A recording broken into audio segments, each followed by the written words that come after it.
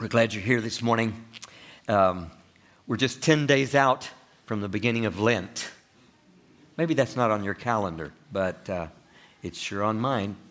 It's our annual trek to the cross, you know, those 40 days before Holy Week, actually Good Thursday, Maundy Thursday. So we were just singing about Jesus being the author of salvation.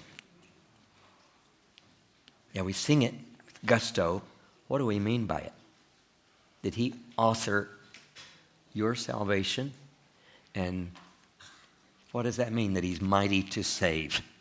We want to review our understanding of salvation this morning as we move into this time of Lent, getting ready for it. How do you understand it? How do you think our society today understands that word? And in fact, how do you relate to it personally? Do you have a genuine need for salvation? From what and for what? I hope that I will provoke you to think some about these questions this morning. Teaching systematic theology for over 30 years, it has sort of warped my brain in a certain way. And, sometimes I realize it just bombards you with lots of things. I'm praying the Holy Spirit will sort it out in your brain and get something of his message through. But this is where we're headed. At least you've got the general goal in mind as I throw out all these ideas at you this morning. And I want to go back to that psalm that we started with today. In fact, I want to ask you to read those verses with me. Psalm 35. It's an imprecatory psalm. You know what that is? David is really judging his enemies, calling down God's judgment on them. And it's strong. It's strong language. We're only dealing with the first 3 verses. That'll make it a little easier to digest. But let's just read the first 2, and then we'll put the third one up there. Let's read it together. Contend, O Lord, with those who contend with me. Fight against those who fight against me. Take up shield and armor. Arise and come to my aid. Brandish spear and javelin against those who pursue me. Okay, so David is in the thick of a battle, and it's a raging battle. An enemy who is fierce, and he speaks vividly about his weapons and their usefulness. But his primary focus here is on the one who fights at his side, that he's calling on. And this next line is really important. Let's say it together too. Say to my soul, I am your salvation. I am your salvation. In other words, he's asking the Lord, just tell me again and again. Keep making me understand that true salvation comes from beyond myself, from beyond what my strength, wisdom, understanding can accomplish. Make me understand this, that the battle is much more than this visible struggle going on here, and that you're the only source of salvation. I think we can capture that here quickly enough, but to really get it in your life, you got to do a lot of living. You got to go through a lot of trials and hardships to really learn he's the only source of salvation. Because actually, I think we're all hungry for salvation. I believe that. But most people today don't relate to that term, do they? At least not in spiritual terms. Hunger is more focused on our multiple and hyper-stimulated appetites, wouldn't you say? People think that heaven is whatever satisfies those. And we're especially hungry for our primal needs to be met. You know, the basic ones, and then going up the scale, thinking of Abraham Maslow's scale of needs. But especially in this society where the basics are normally met, we're after recognition, acceptance, fulfillment, security, love, of course, Our ambition may be to achieve something significant in life, to be somebody, to project a positive image. And some people may be focused on repeating the thrill of an adrenaline rush, whether it's from gaming or from other diversions or from some exciting challenge. But salvation sounds like a foreign term. Unless maybe you're speaking of some dire circumstance, some crisis, like I lost my job or had an accident or developed a serious illness, or maybe it's your residence permit or a work permit, or think of the refugees that are pouring into Spain right now, the crisis they're going through. I'm sure they might think of salvation for them as somebody coming to their rescue, getting them out of this difficult situation. They left one desperate situation and they've just come to another. I'm sure you're aware of all that's going on. Or maybe it's your marriage that needs saving. Oof, I could tell some stories on that one. They're heartbreaking, but I won't go into that. It's just to give you another example of where people might think of salvation. But soul salvation? Who thinks in those terms these days? Spiritual salvation? I mean, it sounds like what the church and the gospel offer in Scripture are really just sort of irrelevant to most people, the popular mind. Not naturally appealing to people, not pertinent to their everyday life. So it's sort of off their radar. Are you with me? Okay. Because our society's worldview today assumes materialism, void of transcendence, to be the truest perspective of life. Okay, so those are two key terms right there in yellow: materialism and transcendence. So we want to sit down on them for a moment and really grapple with their implications. All right? Let's go with transcendence first. Don't know what that word brings to your mind, but it refers to something beyond this spatio-temporal world that surrounds us. The implication is that this physical world is not all there is. There's something beyond our five senses. And the implication in a Christian setting would be that my being doesn't necessarily end with my physical death. Yeah, that's essential to the biblical message, isn't it? When I die, there's something more. Okay, I can't see anybody nodding their heads, but I think you know what I'm talking about, right? I mean, transcendence is all over the Bible. God talks about his own transcendence there in Jeremiah 23, when he says, "Am I only a God nearby and not a God far away?" You know, he's not just right here, so we have him under our control. No. He fills the universe and beyond, doesn't he? Do not I fill heaven and earth, he says. He's making us aware. He's out of our grasp. Beyond the perception of our five senses, which is what we usually use to know and understand things, right? That's the empirical method. If I can't see it or hear it or smell it or taste it or touch it, is it real? What answer would our world give today? Our world, I think, would say it's doubtful. Yeah. But Psalm 19 says it very clearly, doesn't it?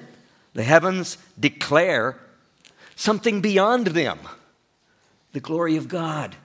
They may look glorious to us, but they are declaring, according to God's word, there is something so much more glorious.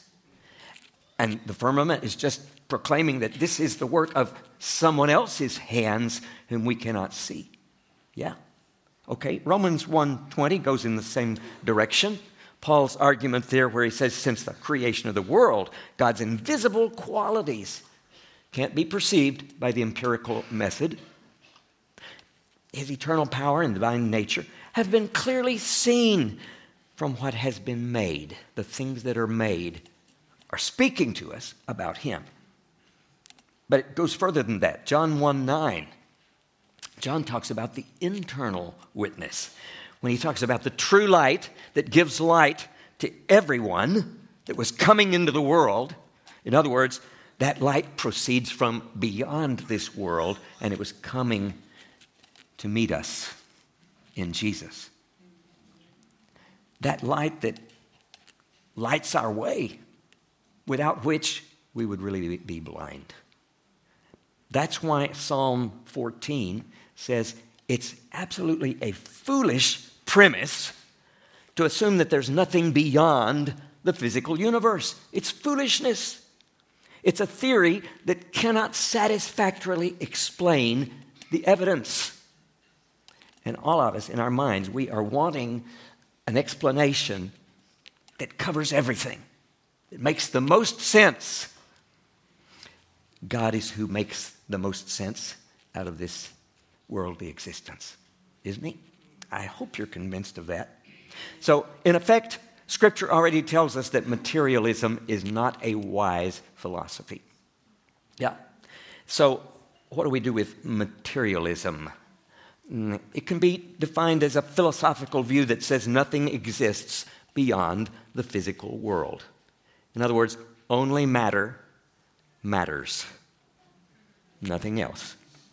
Well, our society is materialistic, but in many practical ways as well, because material possessions and physical comforts are treated as more important than spiritual values. Do Christians ever treat material things as more important than spiritual things? Ooh, we just stepped on our own toes, didn't we? But you see, our society is also more and more committed to materialism as its basic operating system for everything. So where did Western culture get into this dilemma? It's actually as old as humankind, the attempt to live as if the transcendent didn't exist and didn't impact my life. Reduce life to just this physical world. But it was Immanuel Kant, an 18th century philosopher, who especially made this radical separation between faith and reason. It taught that God language is not intelligible anymore, and therefore God himself is inherently unknowable.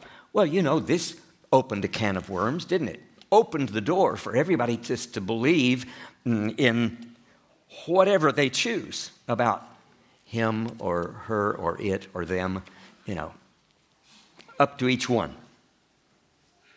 But I think the popularization of this view actually awaited, are you ready for this? The Beatles. Anybody remember the Beatles? Yeah, they were really popular when I was a young person. John Lennon's song, Imagine. Remember that one? Such a lyrical, romantic piece, totally renouncing transcendence. And we're waiting for it to come on. I think it's going to, if they can find the right button back there. Just so we can not just have to imagine it, but we can actually hear it. It's coming. You have to believe.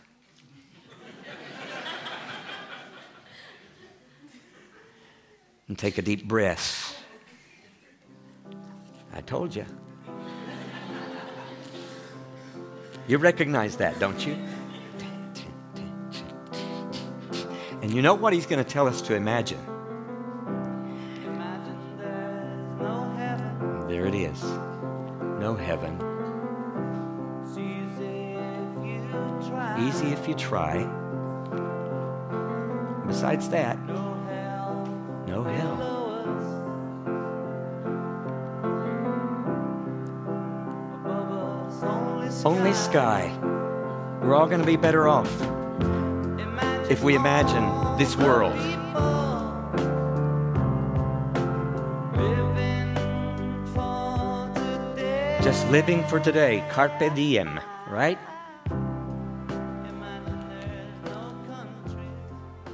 No countries. Yeah, don't turn it down. That's the end of it? Oh, okay. Well, you have to imagine the rest of it. Okay, very appropriate, guys. Anyway, you got the lyrics up there. You imagine nothing to kill or die for. Well, nothing to kill for, okay, sounds pretty good. Nothing worth dying for? Sounds a little dangerous. No religion, remember, that's in there too. No religion. In other words, no transcendence. Do you hear where he's going with this? There are some high ideals. No boundary lines, no divisions. Everybody living in peace. The world living as one. The brotherhood of all people. Wow. This really sounds like a noble ideal, doesn't it? But you notice there's also no real capacity and no real plan for achieving all that unity and harmony. Just dreaming. Just dreaming about it. So this was how John Lennon imagined a better world. But his dream, honestly, was just not realistic, was it? Didn't take into account what humanity is really like. Remember that guy? Mark David Chapman. Wow. John Lennon never imagined him. So John Lennon's dream never involved any real salvation from ourselves. Did you know that's also whom you need salvation from? Have you discovered that? I didn't get any hearty amen out there, but I hope you're convinced of it by the end of this message.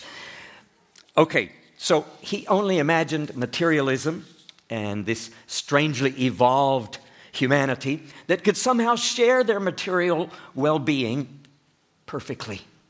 Wow, that was really a dream, wasn't it? And not very realistic. Because reality includes a lot more than what meets the eye or than what happens in your dreams and fantasies.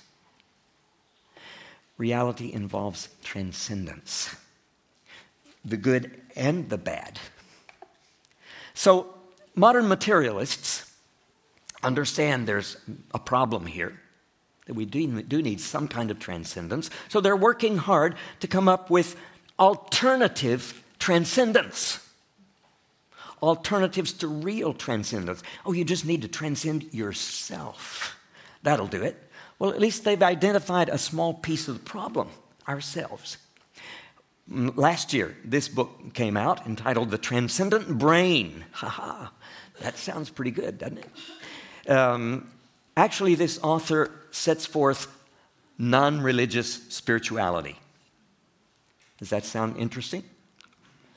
That's what people are interested in today, non-religious spirituality. There's something that says, yeah, we really do need spirituality, but we don't want religion, okay? Like John Lennon was preaching. Of course, this non-religious spirituality, according to Lightman, is made possible by the evolution of consciousness, which you know is nothing but electrical and chemical activity going on in your brain, right? That's all there is to it. So there's really no transcendence here. Yeah? Are you with me? Or this other one, a few years back, 2020, The New Science of Self-Actualization. Here, Scott Kaufman is re-examining Abraham Maslow's hierarchy of needs, emphasizing the top one, which is about self-actualization. And he tries to give this interesting spiritual spin to it, but in fact, his transcendence is also fictitious. There's no real transcendence there. It's just be the best self you can without God. How's that sound?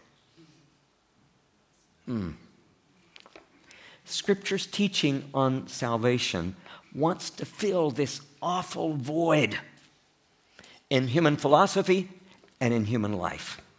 But we have to be willing to face our true life situation and realize that there is no real experience of transcendence apart from God's revelation in His Word.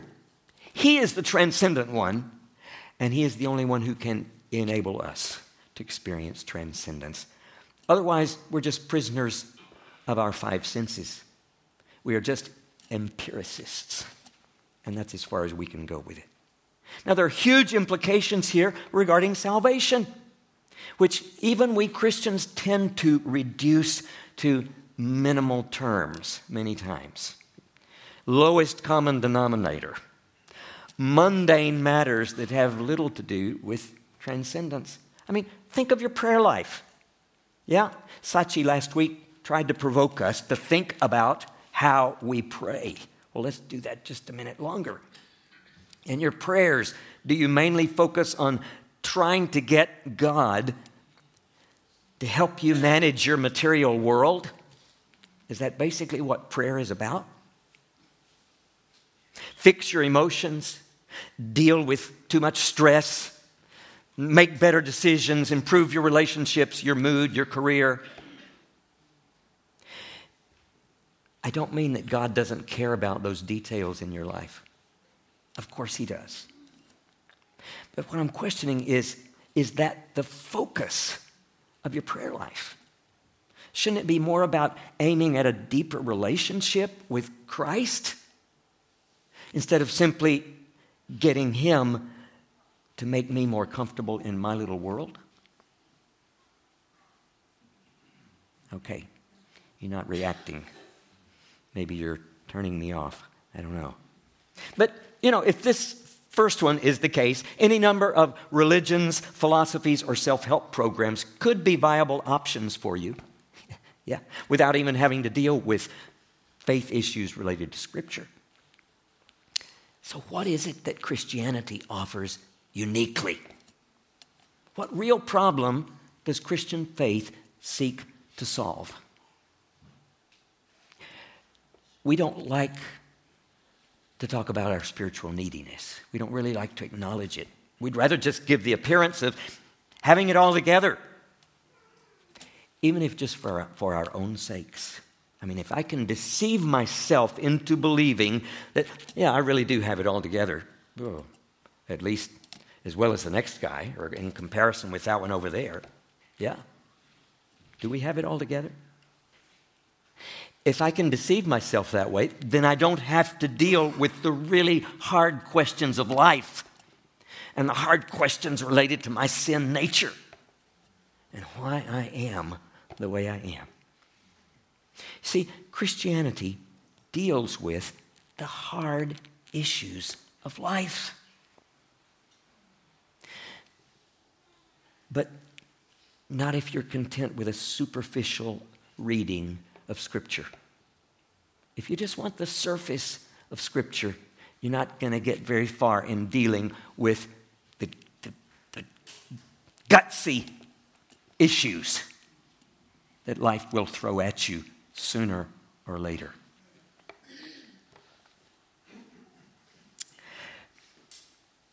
You see, we're complex creatures, aren't we? Are you a complex creature? Okay, there I got some agreement. Yeah, we are.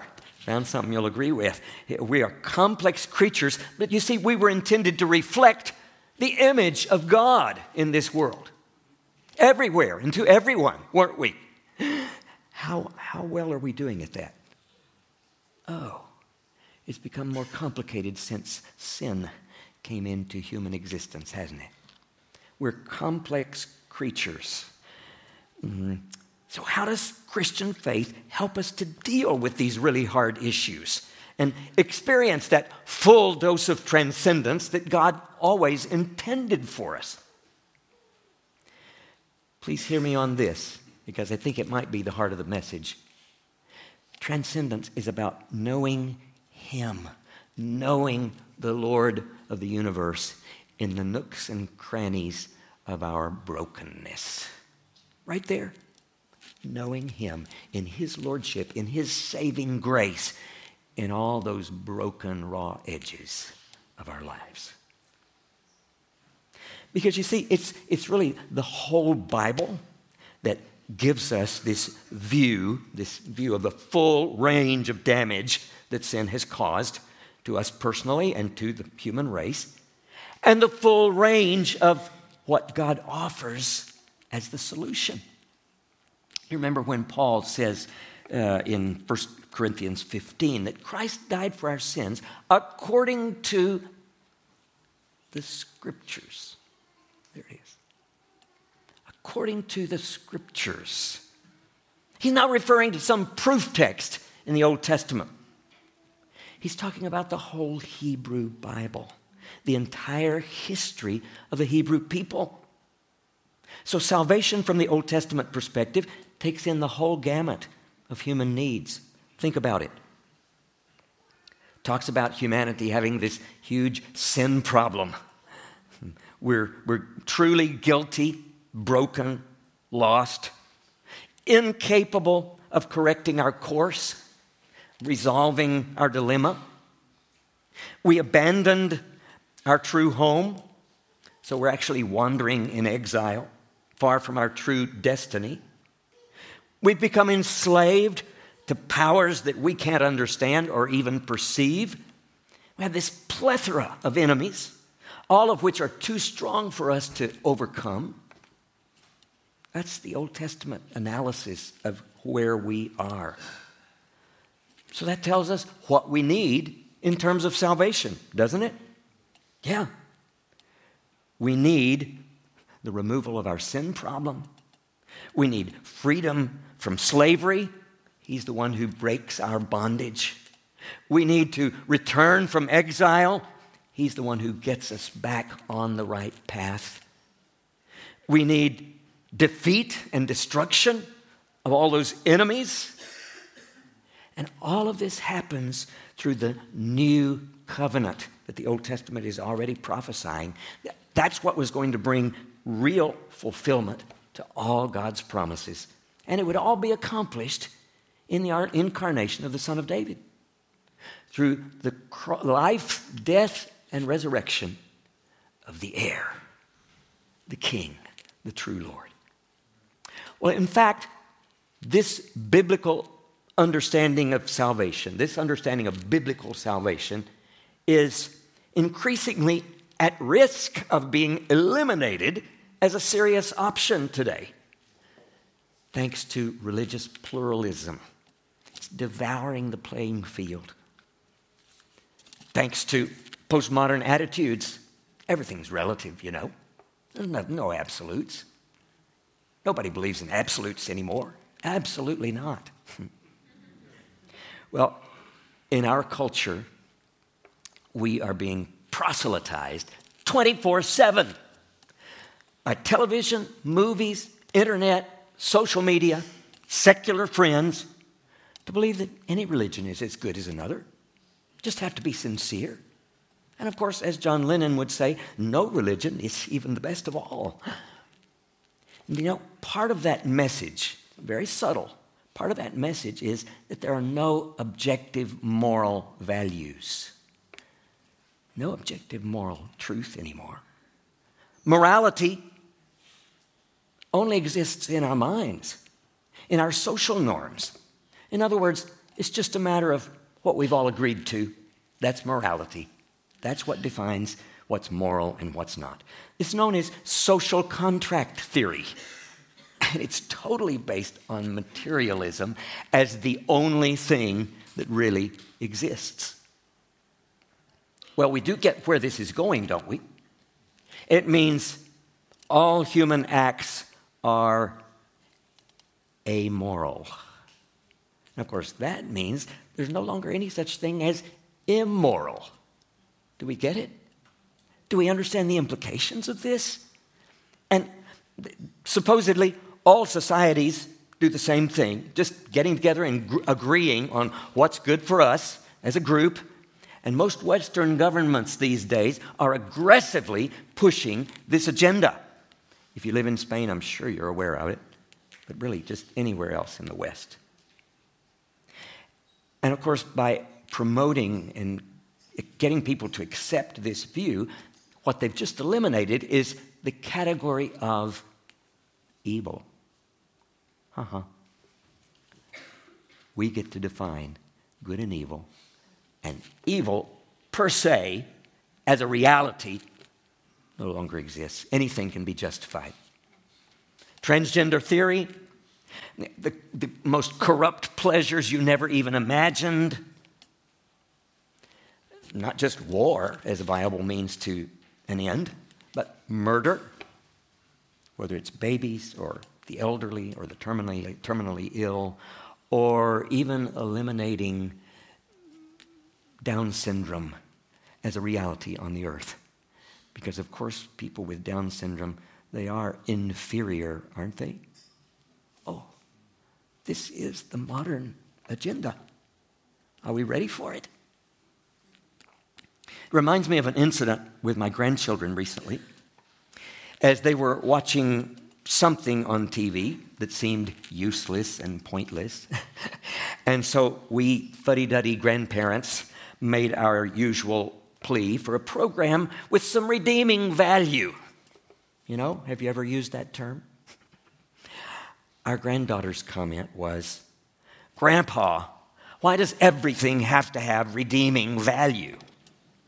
Can't we just relax and watch something entertaining?" Wow.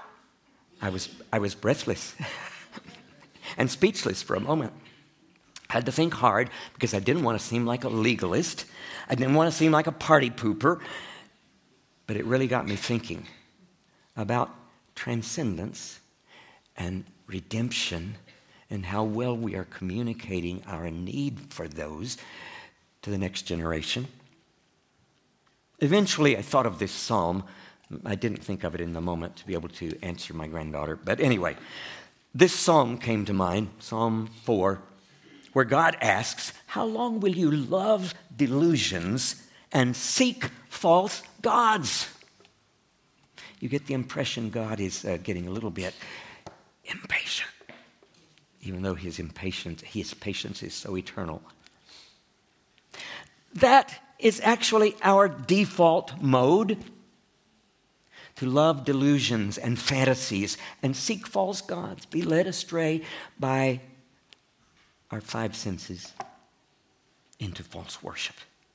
Because we actually imagine God as this kind of celestial accountant, measuring all our actions according to his divine rules.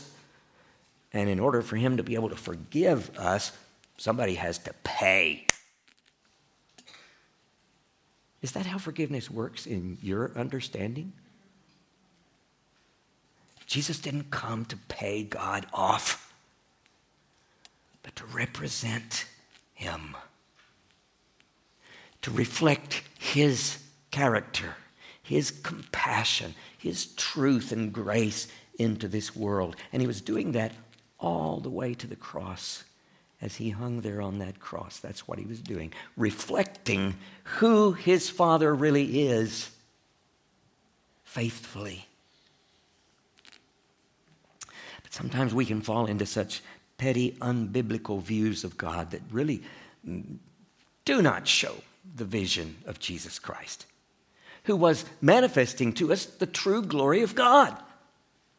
And I think it's why the Bible describes us as so utterly lost, enslaved, exiled, guilty, broken victims, surrounded by enemies too strong for us.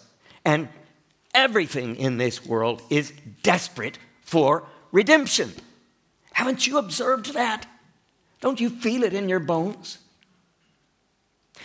That word in English means re-evaluation, redeem, re-evaluate. The Hebrew words point to rescue, ransom from slavery is the essence of that meaning of redemption. That is so what we need, because we're in bondage to the elements of this world and to our old nature, incapable of sowing to the Spirit until we experience that rescue through which Jesus gives us a new birth into new humanity. So wherever there is no recognition of Christ's lordship, there is slavery, there is vanity, there's absence of life, there's anguish, there's wrong choices, there's the need for redemption. You see, when the command of Exodus 20, I think it's the first one of the 10, says, no other gods before me. That's not legalism. God is not being legalistic. He's just trying to protect us from ourselves and our own tendencies to wander. Because when we follow other gods, none of whom are the source of life, we are pursuing death. It's that simple. It's almost mathematic. So 1 John 5, 9 through 12 tells us, when you put your trust in Jesus as Son of God, Lord and Savior, you have God's own witness in your heart. And that witness says that God has given us eternal life. Do you hear the transcendence in that term?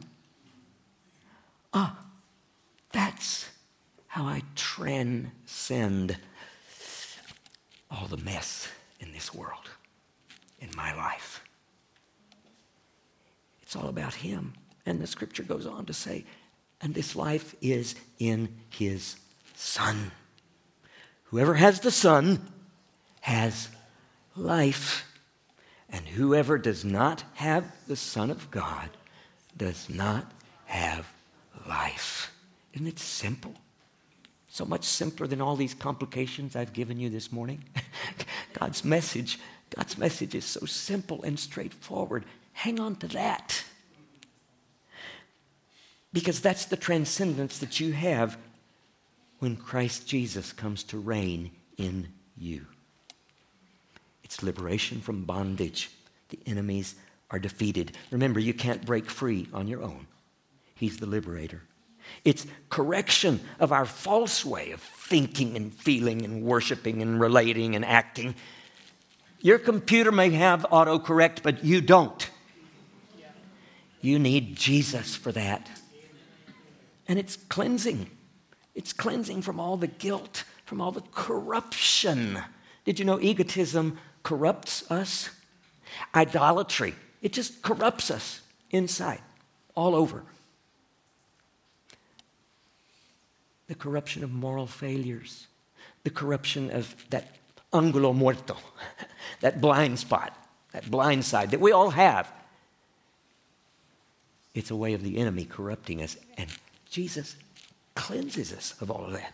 It's healing from all the inner damage that's due to our false criteria and our blindness and our relational wounds and our soul infirmities. You can't heal yourself. It's in the Son that you will find that healing. And it's return from exile. It's restored relationships, restored community. It's transformation into the image of Christ. And it's the promise of eternal life with Him. And all of this thanks to the reign of Jesus on that cross and over death, and the reign in us as we let go of the reins and we call on Him, confess His name, and we say to Him, "Oh Lord, say to my soul, I am your salvation." Will you say it this morning? Will you tell God, "Oh, I need you to tell me that you are my only salvation"?